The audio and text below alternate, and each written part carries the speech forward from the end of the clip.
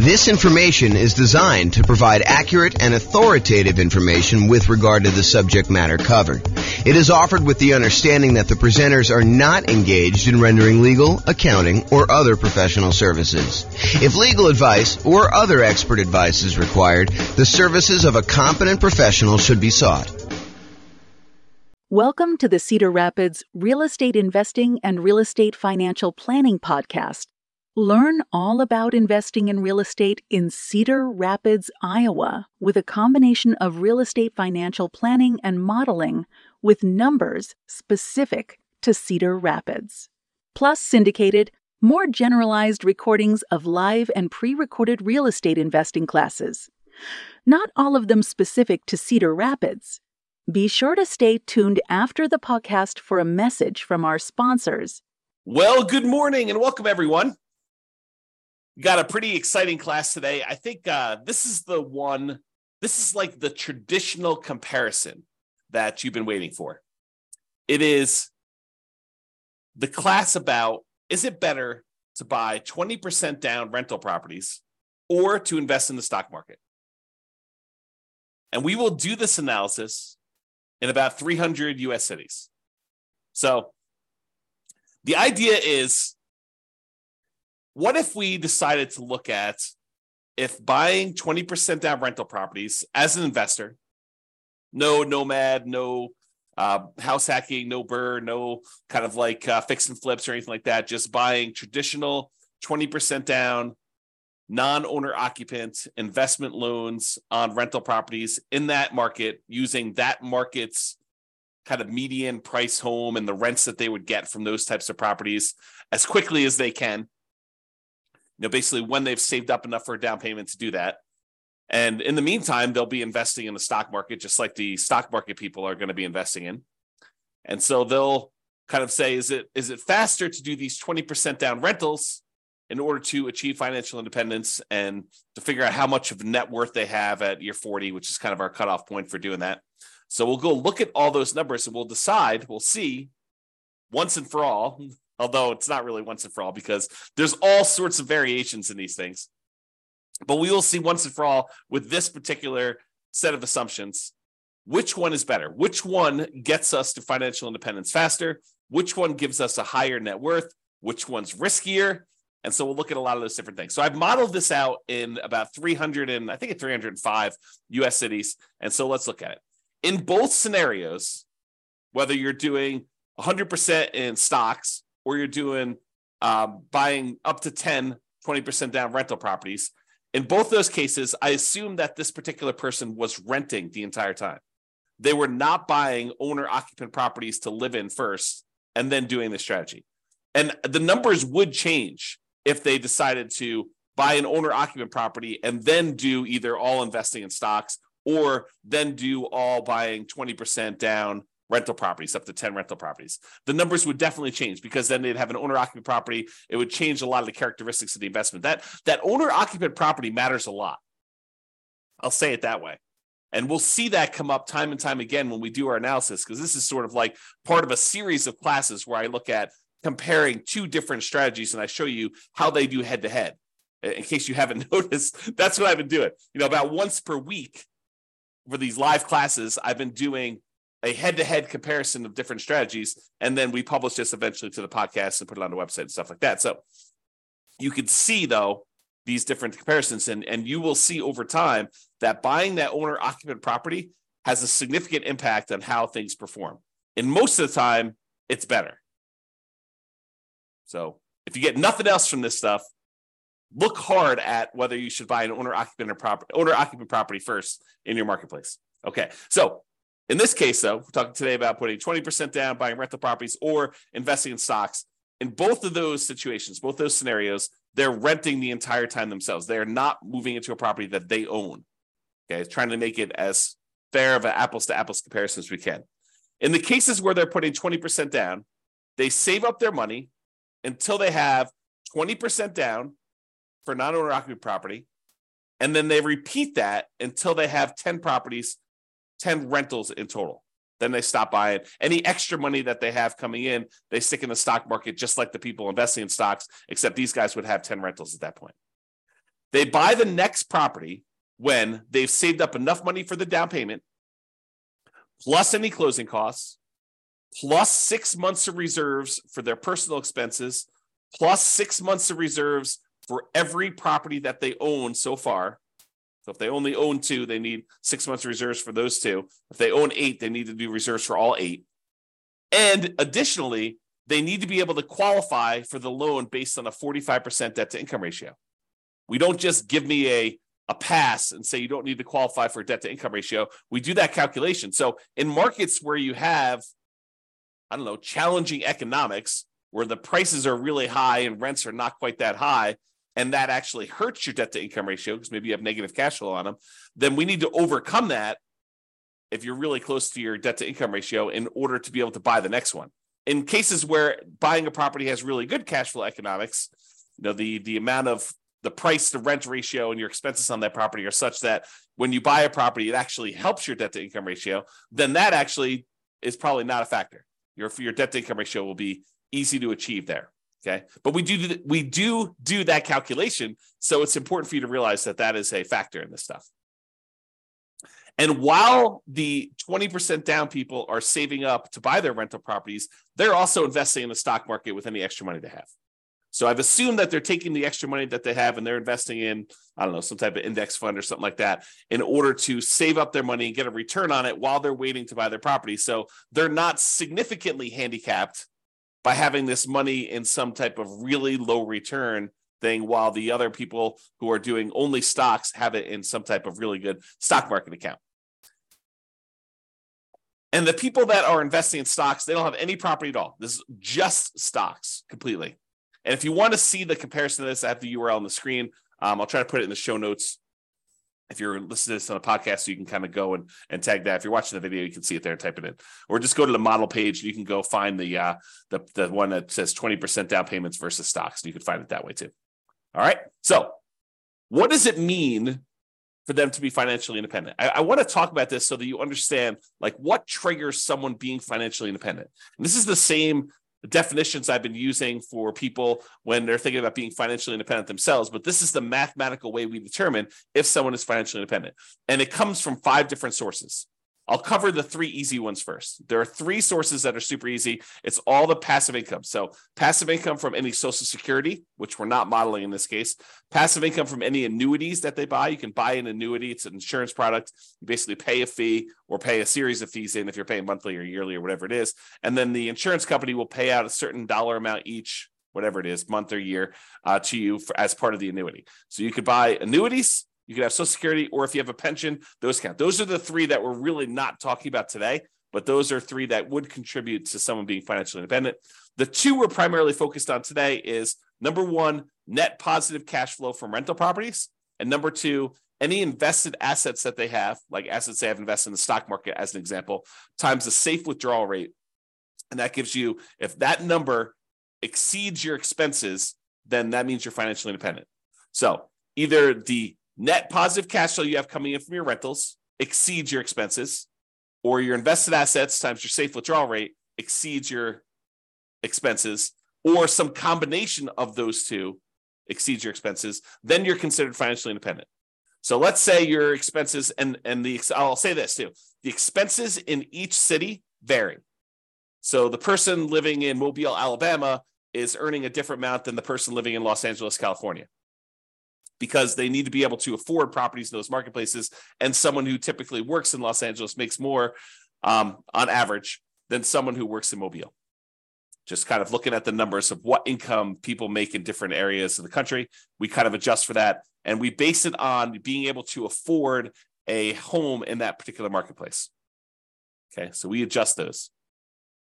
So that's saying if the net positive cash flow from all their rental properties exceeds their expenses. So if you're making $10,000 a month, you need your cash flow from your rentals after all the expenses like taxes, insurance, maintenance, PMI, principal, interest, mortgage, your maintenance, your management, all of the expenses get subtracted. Your net cash flow has to exceed that $10,000 a month in this example.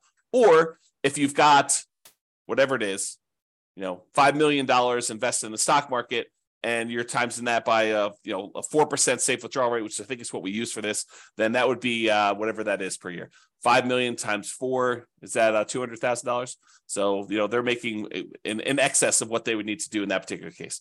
If you think about it this way, if you have $1 million invested in the stock market and you have a 4% safe withdrawal rate, you're making about $4,000 per year that you could safely, and I'm using that in quotes, withdraw from your asset pool with a very low probability of you running out of money. It's not saying you can't run out of money, depending on how the market does. We don't know how the stock market's going to perform in the future. And I think that's one of the challenges with a lot of this modeling. That's one of the reasons why I like to run Monte Carlo scenarios, but I'm not going to go into that today. But that's one of the things we think about. You run Monte Carlo scenarios on all the real estate stuff, and you run Monte Carlo scenarios on all the stock stuff, and you can kind of do them together and see how your risk profile changes for that. But I'm not going there, not today. All right, so the combination of those two need to exceed your expenses in order for you to be considered financially independent. So let's talk about the assumptions. Each city's modeling uses their median home prices and estimated rents on those properties. We did not apply any of the 88 strategies I have to improve cash flow. So these are not like optimized properties. It's not like you went and you found the best of the best of the best deals and you applied all the best kind of practices we have for improving cash flow on all those in order to optimize for whatever your cash flow would be. That's not what we did. Okay. So these are sort of like run-of-the-mill, median-ish price properties. You could do a lot better than this, kind of picking your things. And also, I would say I somewhat handicapped stock market. I think some people would argue the stock market has done better than what I used for my assumption, which was 7%. I use 7% per year in the stock market. Some people are like, well, James, that's really low. I mean, the stock market's obviously returned whatever you believe it to be.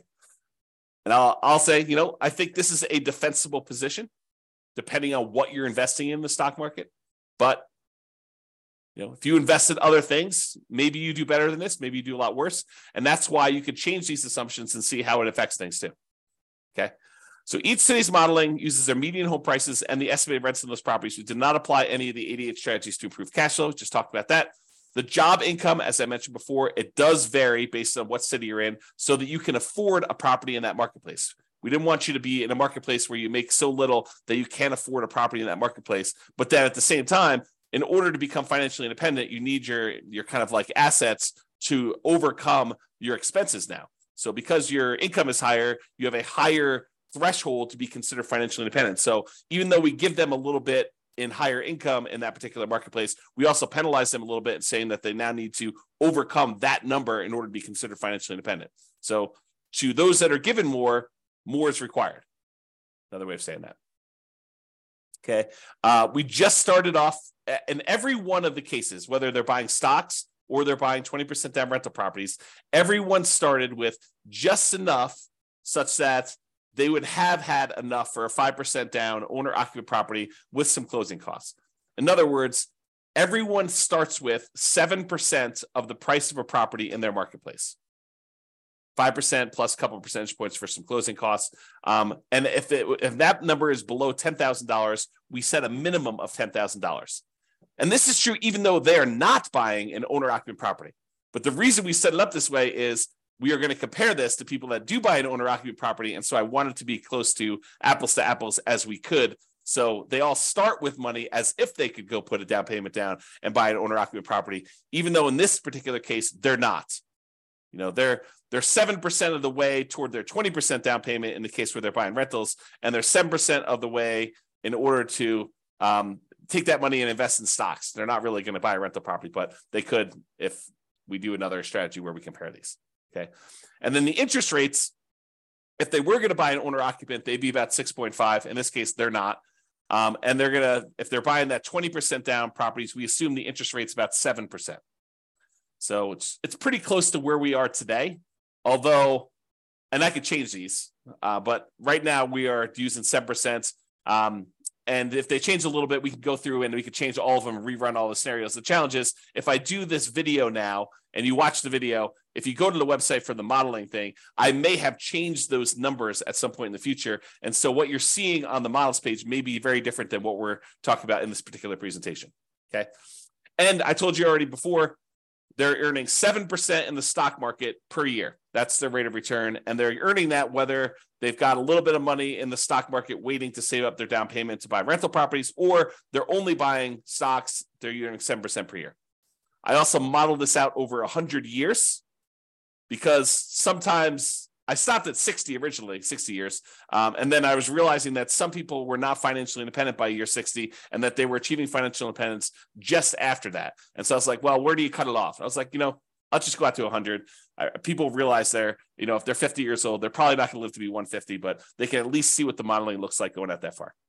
And if you want to see all of my assumptions in detail, you can go to the realestatefinancialplanner.com/model in order to see that. MODEL, model.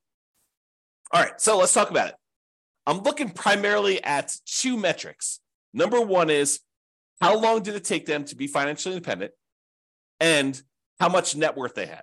So let's talk about how long it takes them to be financially independent first. You might think, oh, James, this real estate stuff is obviously going to do better, and it's going to be better in every case. Well, you might be surprised to see that the investing in stocks, not buying real estate at all, is better in 75 out of the 305 cities that we tested in. So about 25% of the time, they achieved financial independence faster if they invested in stocks than if they invested in 20% down rental properties. And you're like, what are you talking about? Is that even possible? Yep. In 229 of the cities, 20% down was faster. They achieved financial independence. They got to the point where the income from their invested assets, whether that's net rent, net cash flow on all their rental properties after all expenses, or the income that the money that they have invested in this case, the stock market, times the safe withdrawal rate at 4%, with the sum of those two, whether they're heavily in real estate, they may not even have any stock market stuff or vice versa. But those two actually exceeded their living expenses, the expenses they have in those marketplaces. In 75 cities, it was faster for them to do the stock market. In 229 cities, it was faster for them to put 20% down. And in one city, it didn't matter. It was tied. They achieved financial independence at the exact same month. All right. Now, in the 20% down case, there were 22 cities, 22 out of 305, where they actually did not achieve financial independence by year 100. So over a 100-year period, they never quite got to the point where the cash flow in those properties exceeded their expenses in that city, which is pretty interesting, Now, again, we're not optimizing these properties. You could do better. And in fact, because you're not having to buy them in your city, you could choose a different city to do this in, city that has better economics, as an example. Okay. Or they may have enough net worth in the properties that they bought, where even though the cash flow didn't quite get them to financial independence, they could, in theory, at least sell off some of those properties or all of those properties and convert it to the stock market or convert it to free and clear rental properties and actually have achieved financial independence. We didn't do any of that modeling, although we do that in other scenarios where we go head to head. This is sort of like the basic version. In cases where they invested in stocks only, all of them, all 305 actually achieved financial independence within a 100-year time period. All right. So there were 22 cases where 20% down did not, and there were 305, all of them achieved it when they did stocks. All right, this chart breaks down how many of the cities achieve financial independence at what time. So this is the low time. So, this is like 100 months. This is like 1,200 months over here. The red kind of area is the number of 20% down ones that achieve financial independence there. So, for example, at about the 300-month mark, there were about 20 of the cities that achieved financial independence. And you can see that the 20% down ones are spread out, I wouldn't say exactly evenly, but relatively evenly over time, kind of like a little bit more in this kind of like 200 to 600 range, a lot fewer the later on you go. There are a couple really early ones where you achieve financial independence very, very early in those cities. However, the stock market one is very different looking. There's a whole bunch, almost 80 cities that achieve financial independence, just after this, whatever this is, 550 month period. And then there's a bunch that kind of achieve it right after that. And then a whole bunch kind of like taper off. So you don't have very many at all the later you go. And so you can see the characteristics of when you achieve financial independence look very different depending on whether you're doing 20% down or you're doing stocks only in those different markets. Like when you're likely to be financially independent looks very different. There's a wide range when you put 20% down.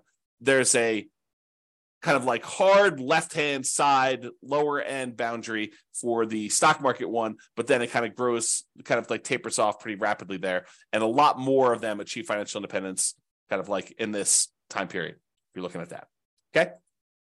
All right. Now this chart, this shows you how much better, how much faster investing in stocks is or investing in 20% down is for each individual city. So each one of these dots is a particular city. The number here on the left-hand side shows you how many months better or worse it is. So here's 0. On 0, these would be the same. So this is the one where it was exactly the same. But if it's greater here, if it's green, it means that the stock market one was better by that many months. So there are times when investing in stocks was almost, I don't know, what is that, 250 months, 20 years better? So there are times when investing in stocks was 20 years faster than investing in 20% down rentals. However, there were times when investing in rental properties, putting 20% down, was 20 years better for these cities. So there's a wide range, a big difference between these. I'll tell you, it looks just eyeballing it that there are times when investing in 20% down is a lot better, way better than it is when you do the invest in stocks. And there are fewer times here where they are better than if you invest in stocks. So you can kind of see the number here. Now, this is also on a scale showing you the price of houses in that marketplace, because I'm often asked, James, so is it like the more expensive houses that where it's better to actually do the stocks, or is it like the cheaper houses, or does it matter? And in this case, I would say it doesn't really matter. There's probably a few more of the ones where 20% down is better, where you have cheaper houses, but and there's so few data points up here that I wouldn't say that it's generally better here, although there are 2 data points with really expensive houses where it was better to do stocks. However, there was one here where it was really, really expensive, where it's better to put 20% down. So I don't know. I think the general trend is maybe a little bit in favor of 20% down rentals over stocks on the lower end, but not by like a ridiculous amount. It's not like it's universally true. There are some over here where you're less than $250,000 for a house where it was still better in order for you to buy, to invest in stocks than it was for you to buy rental properties. Okay. All right. So let's talk about net worth. We talked about the speed to getting to financial independence. Now, who has a higher net worth at year 40, whether you invest in 20% down rentals or you invest in stocks? So in 34 cities, a little bit more than 10%, in 34 cities, you have a higher net worth investing at year 40, investing in stocks than investing 20% down in rental properties. However, in 271 cities, you have a higher net worth if you invest in rental properties. So about 90% of the time, you'd be better off from a net worth perspective investing in 20% down rentals. For about 10% of the time, you would have been better off investing in stocks, which I think surprises a lot of people. They're like, real estate, it's always better. It's not always better. It's most of the time it's better, but it's not universally every single time better. And honestly, we're sort of handicapping both in some ways, right? We're not picking ideal rental properties. So you could say, well, you're really sort of like giving the short end of the stick to the 20% down rentals. Yeah, but I'm also not doing crazy aggressive, a 12% return per year in the stock market either. So both of them are sort of handicapped. And depending on what actually happens, we won't even know. Like we could predict the future right now, based on some reasonable assumptions about what has happened in the past. But I mean, we could see 17% per year in the stock market. And in that case, the stock market would do probably better than a lot of real estate stuff, provided the real estate does the same as what it's done. Or real estate could go on a tear. I mean, this last year, when interest rates have risen, it's been slowed down quite a bit as we try to get inflation under control. However, going back even before that, the last 5 years, where real estate prices have gone up like crazy, if that growth rate were to continue, yeah, real estate would look amazing. right? But we're not seeing this like ultra low interest rate environment where we're seeing 3%, 3.5% loans on non-owner occupant properties, and property values going up 10% a year and rents rising almost in line with that. I mean, we're not seeing those things, and that is not historically over a very long period of time what has actually happened. So I don't think we could use those numbers and be kind of like reasonable about stuff, to be fair. So we're using very reasonable long-term numbers. I think we're using 3% per year for appreciation. Got to give you an idea. We're using current interest rates, current rents. Although I'm not an expert in every one of these markets. Maybe you go look at my assumptions for your particular city. And you're like, James, you're off. You're wrong on these numbers. Okay, fine. Reach out to me. Tell me what the right numbers are. We'll rerun them and do it. But it's only going to affect one of the cities. So a lot of these cities I feel pretty confident in. Maybe not every one of them. So there you go. So you can kind of see there, and there were no situations where it was exactly the same net worth at year 40. Now, this is that same type of chart before where we show you how much better, and instead of showing you how many months better, now it's showing you how many dollars better it was in net worth at year 40, broken out by the price of houses in those marketplaces. The red dots, each dot is a city, by the way. The red dots are the ones where the stock market had a higher net worth, and the green dots are the ones where putting 20% down had a higher net worth. And the first thing I'll point out to you is the ones where you put 20% down, there were a lot more cases where your net worth was not just a little bit higher, but a lot higher. So you had a much higher variance, much higher range of how much better these strategies were. Sometimes putting 20% down was not like $500,000 better. It was like $10 million better, significantly better. But the red ones, the ones where the stock market was better, those all are relatively small differences better. So, they might be better, but it might have only been better by, $500,000 as an example. And there are not that many of them, as we showed you before. Okay. Now, is this skewed toward higher price houses? Yeah, maybe a little tiny bit. The higher your priced houses, the better the stock market was than buying the rental properties. But there are some cases where doing the rental properties, 20% down rental properties, where you're putting, where you had really expensive properties, where those were better too. There's a couple green dots at very expensive houses as well. It tends to look, just eyeballing this really roughly, that when you have low-priced houses and you're buying 20% down rentals, you tend to have a higher net worth than if you invest in the stock market.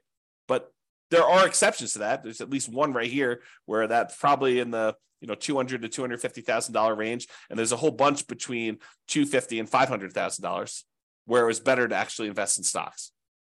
Okay. All right.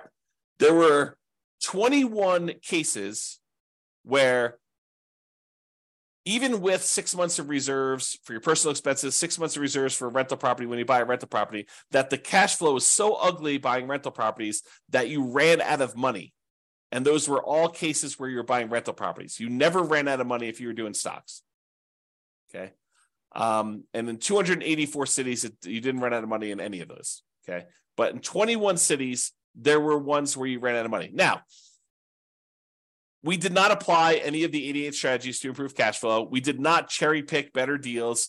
If you happen to be in a market where the cash flow is really, really, really, really ugly, you don't have to buy into your marketplace.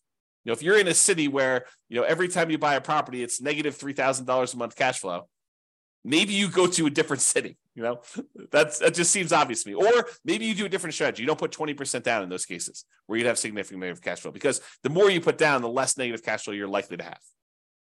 Okay, so there are 21 cities with my assumptions where we did run out of money in this case, and you can go drill down into each individual city to see how they compare. Look at your city and see.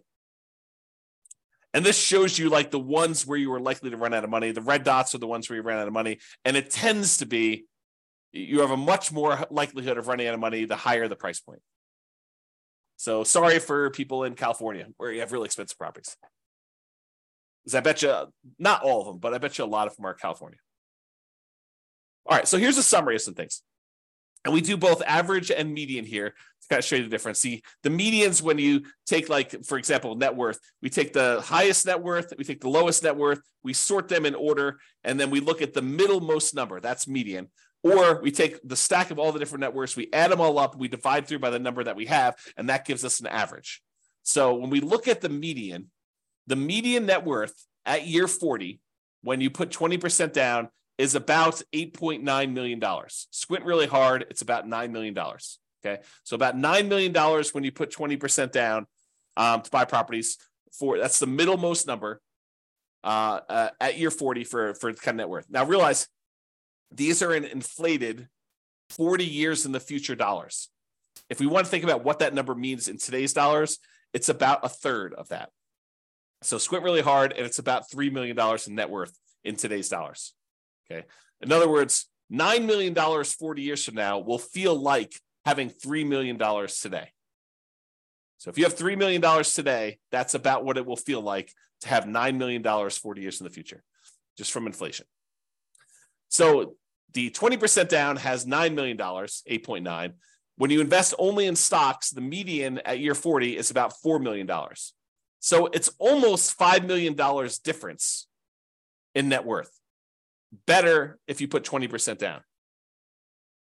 So on median, the middlemost one here was almost $5 million better if you put 20% down versus if you invested just in stocks. That's a significant difference. And if you look at average, the average for 20% down for net worth was almost 12 million versus just about 4 million for the stocks. So it's almost $8 million difference if you look at average. All right. Now, it's really clear that you didn't buy any properties when you invest in stocks. You have about 10 on average when you put 20% down, or on median, 9.8 on average. So there are some cases where you didn't quite get to 10 with the stock market, with the average one when you're looking at that. In terms of how long it takes, the months it takes in order to achieve financial independence, like the minimum target monthly income in retirement achieved, that's what MTMIR, wow, can't even say that, achieved means. When you put 20% down, you achieved your financial independence in about 509 months. When you did stocks, you achieved financial independence in about 659 months. So it's about 12 years faster on median, or about 30% faster for you to invest with 20% down than doing stocks. Now, when you look at averages, it's about 25% faster. And a difference of about, well, let's see what that's, probably 11 years. So it's 11 years faster for you to do 20% down on average for doing those. Now, as far as risk goes, what's riskier? Well, there are different types of risk, right? When you invest in stocks, you have all the different stock market risks. You have all the different risks associated with investing in companies in stocks. That's what stocks are, okay? When you invest in real estate, you have all the different risks associated with real estate. Market conditions, interest rates, things like that, rents, things like that, okay? Now, those are different types of risks just generally. And I'm not going to try to compare those risks head to head, but there are measurable risks. Like how risky are you in the terms of debt to income ratio? Well, when you're doing kind of like your debt to income ratio for investing in the 20% down rentals, your debt to income ratio is higher. It's more risky for you to invest in the 20% down than to invest in stocks. And the average debt to net worth, 47% on average compared to zero, or the average debt to account balance, 219.84% to 0%. So in other words, because you're taking on debt when you're buying these 20% down rentals, and you're not taking on any debt when you do the stock market ones, you will find that you are riskier doing 20% down than if you are not doing 20% down, than if you're not taking on any debt at all. Okay, so in general, it is riskier to put 20% down. All right. I think I've been talking about this idea throughout, but median property and rent. You could apply the 88 strategies we have to improve cash flow, to improve the numbers for the one that has rentals. we're basically using the median price properties and what rent might be on those properties in each market. You should be able to choose and do better than that. And I do model some of those improvements in the other scenarios that we run or the ones that we plan on doing videos if we're in the future. So you'll see the impact of that as we go, or go look them up now. There are a lot of them are available. Now, if you happen to be an expert in your local marketplace, you look at my assumptions and you're like, James, these numbers are off, go ahead and reach out to me and I can change them. And we'll change them and we'll rerun everything. Okay. Now, I'm not trying to find like the best case. I'm not trying to find the fact that you are a super deal finder and that you're able to find these ridiculously amazing, kind of like a really exceptional deals. What I want to find are deals where the typical real estate investor in that marketplace could do those deals. Where any investor comes in there, they could find a deal like what we're describing. I don't want to do like if you're like the top 1% of investors, you'll be able to uncover these deals. That's not reasonable. It's not a reasonable assumption for us modeling this long term. Okay. Now, again, if you were moving into these properties, you'd have to buy into your local marketplace. But you could say, hey, I'm in a marketplace where cash flow is really, really ugly buying here. Maybe I should go look at another market around me or another market out of state, and I could invest in those. We did not model that, even though we would probably choose to do that, right? In a lot of cases, we're looking at a market, we're like, this is really ugly. I don't want to voluntarily take on a property that has negative $3,000 in cash flow. Maybe I'll go put more down, change my strategy, buy properties free and clear, go to a different market. There are all these different things we could do where we're not really limited by voluntarily doing really bad investing, really unsavory, high negative cash flow investing in that marketplace. So it could be a lot better than what we're showing if we use some just really basic common sense stuff of changing our strategy or doing something slightly different or applying the strategies to improve cash flow or whatever we're doing there. And then obviously investing in stocks is not directly affected by which market you're in. However, it is indirectly affected by how much you ended up starting with, because if you're in a more expensive market, you end up starting with a little bit more money. The amount you're earning, so if you're earning more in a marketplace, you actually are setting aside more into the stock market investments, how much you're saving, and the criteria to be considered financially independent, because if you're in a more expensive market, your expenses are higher, so you need a higher hurdle to overcome to be considered financially independent. So all those things do factor in. I do take that into account. All right, so in conclusion, in our current market conditions, current prices, current interest rates, current rents in about 300 U.S. markets using what I would refer to as less than ideal median price to rent properties, putting 20% down tends to outperform investing in stocks in terms of net worth and speed to financial independence. The market does matter, though. In some markets, investing in stocks is faster, more profitable, and arguably better. Generally, investing in real estate tends to be riskier, whenever you measure risk with debt, especially.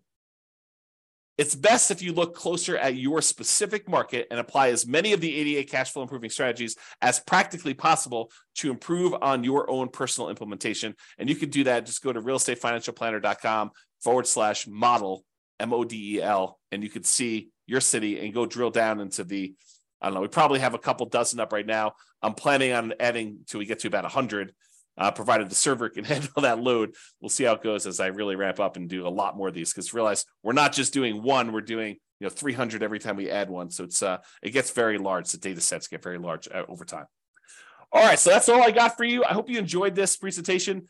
This has been James Orr. Have a great day. Bye-bye for now. With home prices up, mortgage interest rates up, and rents up, but not quite enough to counteract the higher prices and interest rates, cash flow on rental properties in Cedar Rapids is harder than ever.